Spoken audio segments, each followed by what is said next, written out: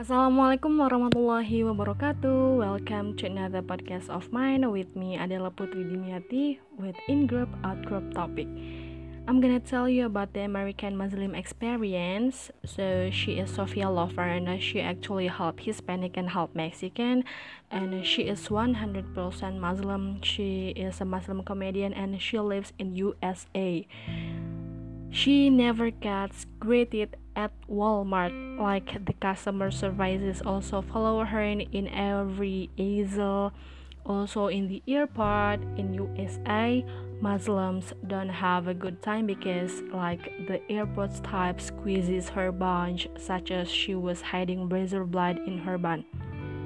They also took her baby out of the stroller and they held up and they squeezed her deep here. She is happily divorced. Her ex is very cheap. He left her for 2 years to sweep with a broken broom because he didn't want to buy a new one. So guys, being a divorce is not always easy. She sometimes gets lonely. And here is my opinion about Muslim experience in America.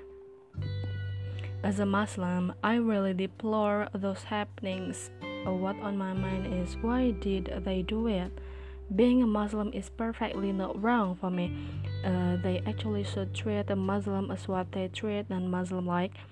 Not only those all, but also I watched the Muslim experiment in minority country like USA.